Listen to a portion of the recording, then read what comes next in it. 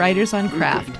I'm Suzanne LeGrand, and today I'm speaking with poet, filmmaker, and community educator Octaviano Merecias Cuevas. Welcome. Hello, Suzanne. Thank you for inviting me. I'm wondering if you could talk a little bit about your own personal journey. You were born in Oaxaca and you live in Oregon now. How did you become a poet, and how did you make your way to Oregon? Basically, we arrived here in the 1980s with my parents. My dad has been in Oregon, back and forth from Oregon and Oaxaca. My dad used to work and still works in the fields in Cornelius and Forest Grove area. And he decided to move the family here because of things were getting a little rough down in Mexico and so on. So we moved to a Forest Grove. We worked in Cornelius, Oregon. Started working in different places, the canneries and fields, and going to school there. So I arrived Forest Grove High School, and so that was the journey of coming here to a set up a new life in a sense, right? To begin again with the family. So. Why did I become, or how did I become a poet? Wow, it's an interesting thing. It's long time ago when I was a little kid. My dad used to always push me to be part of the poetry movement in the Mixtec region. There, they used to have a competition of declamation. So pretty much the kids in the middle elementary school or so on, they will memorize a poem and they will perform it in front of like an audience. And it was sort of a big event. And I was so shy. It's so amazing how I changed now. Now that I look at myself, older people won't say that I'm a shy person. But when I was little, when I was in elementary school, in kindergarten, I just didn't say much. And suddenly after my dad started pushing me, and sort of, he never went to school, and but he learned how to read and write when he was old, as an adult. He always pushed me to be involved in school. He was very involved in school. One of the parents that always visited the teachers, always visited me, and I was like, oh gosh, here's my dad again, But he always pushed me, and it was my mom was very supportive in many aspects, but my dad was the one that was most supportive in the school setting. So he said, you have to memorize this. You have to give everything that you can. And I'm saying, no, Dad, but I don't like this, But slowly, time passed, and I came to Oregon. The immigrant experience, it's full of different worlds, right? And within your head, you have nostalgia for a place that you missed a lot, like a childhood for everybody, or almost everybody. It's sort of like a beautiful place that you not want to let go of. Also, the experience that you see as we are migrating from Mexico throughout the Mexico in the border, for example, in Tijuana, I saw many things. Ciudad Juarez, for example, I saw many things, and I am a person that is always very impacted by the things that happen in every day, especially the lives of people. And also the stories that migrants were, my uncles, my aunts used to bring back to the Mixteca region about the United States, the good things and the bad things.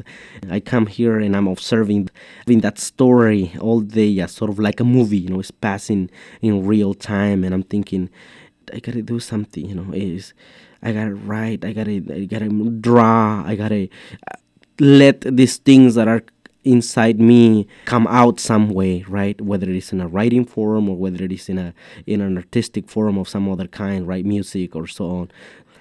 And in college is when sort of I got to know the group. It's called the Black Poets Society.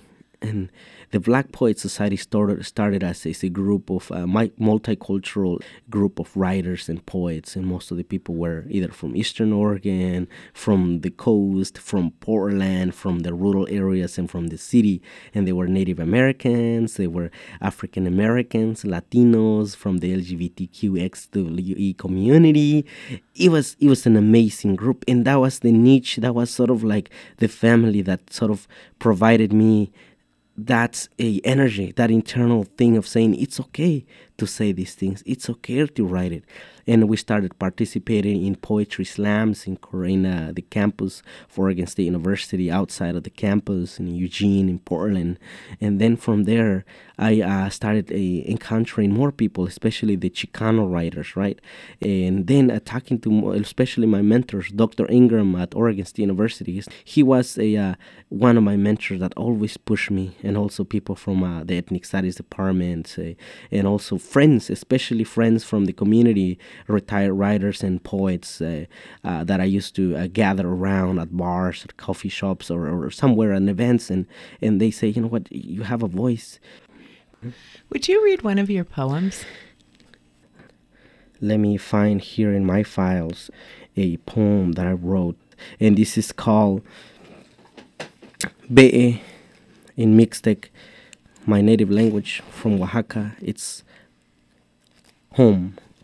Casa in Spanish. My second language is home, and Be'e and home in English. It's the place where we see as our seeds, as our place, right? So it starts like this. Ni inchayo ichinyu mayo. Chaan tikanti hinayo. Ni incha chakitintakuhio. Ni cha chaha chakwa chaaki hio. Ni inchayo ichija. New mayo ku. Line up dirty and tired from the journeys. When we first moved here, I found this flag like a dying elder waiting to be buried in clouds. I felt the texture of home like a baby hugging the blanket on the dusty roads of desert and fears, on the dark sounds of rivers and winters, in the whispering of our names in papers. Like secret humans we watched and dreamed, hiding from the captors and the tyrants. We built a church under the trees. In times of strawberries and butterflies, in times of license to walk and passports to dreams, in times of songs of peace and cyber prayers of war, by the end of the fall. Somebody took my saints of language away, and the house by the falls fell like an upstream salmon, and here I'm burying my stars like souls behind bars. On the day of the Lord, somebody took my parents away, while the letters of my brothers across the sea flew in like memories of home in times of war, while along I sang philosophy and theology, engraving stones of glories in imaginary schools. I want to go to school. Aquí, donde los momentos vuelan detrás del presente y la historia se enrolla como libro de sueño. En este rincón existe el nido de aliento verde y sumergido como luz que brota entre cascadas de escritos y canciones. Aquí donde la lluvia sigue esperando la bendición de la primavera, entre árboles que cantan y manos que derraman caminos, yo sigo dibujando huellas del futuro en la arena de Oregon. El ayer duerme en su cuna de música y montañas. El presente se viste de caminos y tropiezos en el desierto, viendo que el futuro nos espera, saludando el viento en el valle. Mi gente corre para no fracasar y vuela para no soñar. When we first moved here, I found this flag with wounds. We are sewing each truth together. If they take me away, plant it. Soon it will become a flower. This is our temple. Be'e, casa.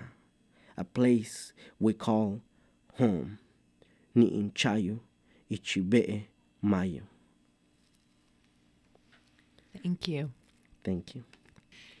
You do a lot of what you would call language activism. Could you talk about what language activism is and how that's related to you being a trilingual poet? I never considered myself a poet, never introduced myself as a poet, never introduced myself as a writer. Just like a person that used to participate in poetry slams with the different writing groups. That's it. Then I moved to Portland 3 years ago. I think I saw firsthand how my language was slowly disappearing in many communities where Mixtecos have migrated, and not only that, but that's a language that is 3,000 and more years old. So the process of colonization in Mexico was first to get rid of the language, right?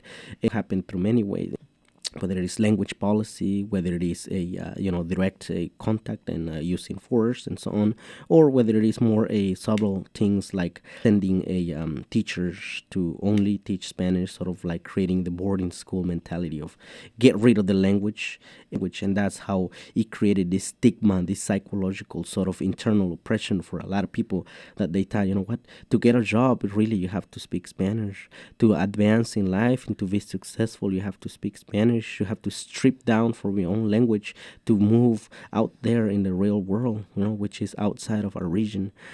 And I always challenge that notion. In my writings, I challenge it. And when I've tried to tag in Mixtec with people, sort of they don't want to talk because it's like, oh, what will people around us think? A lot of them, especially at that age, 16 to 18, you don't want to show that you're from an indigenous a region because it equals to being ignorant, equals to being backwards and so on. All these derogatory terms that are always used. So I say, you know what? I gotta stop this. I am Mixtec. I am an indigenous person. I can speak Spanish and I can speak English and I can speak Portuguese. I gotta do my own activism through my writings. And that's how I started writing in Mixtec, in Spanish, and in English. I attended a course all the way in California, drove all the way down to learn how to teach other people how to write the language, right? Many people might say that my struggle it's sort of a lost cause. I don't think so. I see young people and I see hope. I see Facebook writings in Mixtec. I see songs in Mixtec. I see young people reclaiming their identity. I see young people reaffirming their identity of, yes, I live in the United States, in Oregon. I also speak Spanish, but also my roots is from the Mixtec region. That's a beautiful thing. I have all these beautiful things from 3 different worlds in one, and that's really drives me to write and to give me the sense of this is what I need to do. So what's the difference between writing a poem in one language and translating it into another or a third language and including all of the languages in the same poem? In the same poem, okay.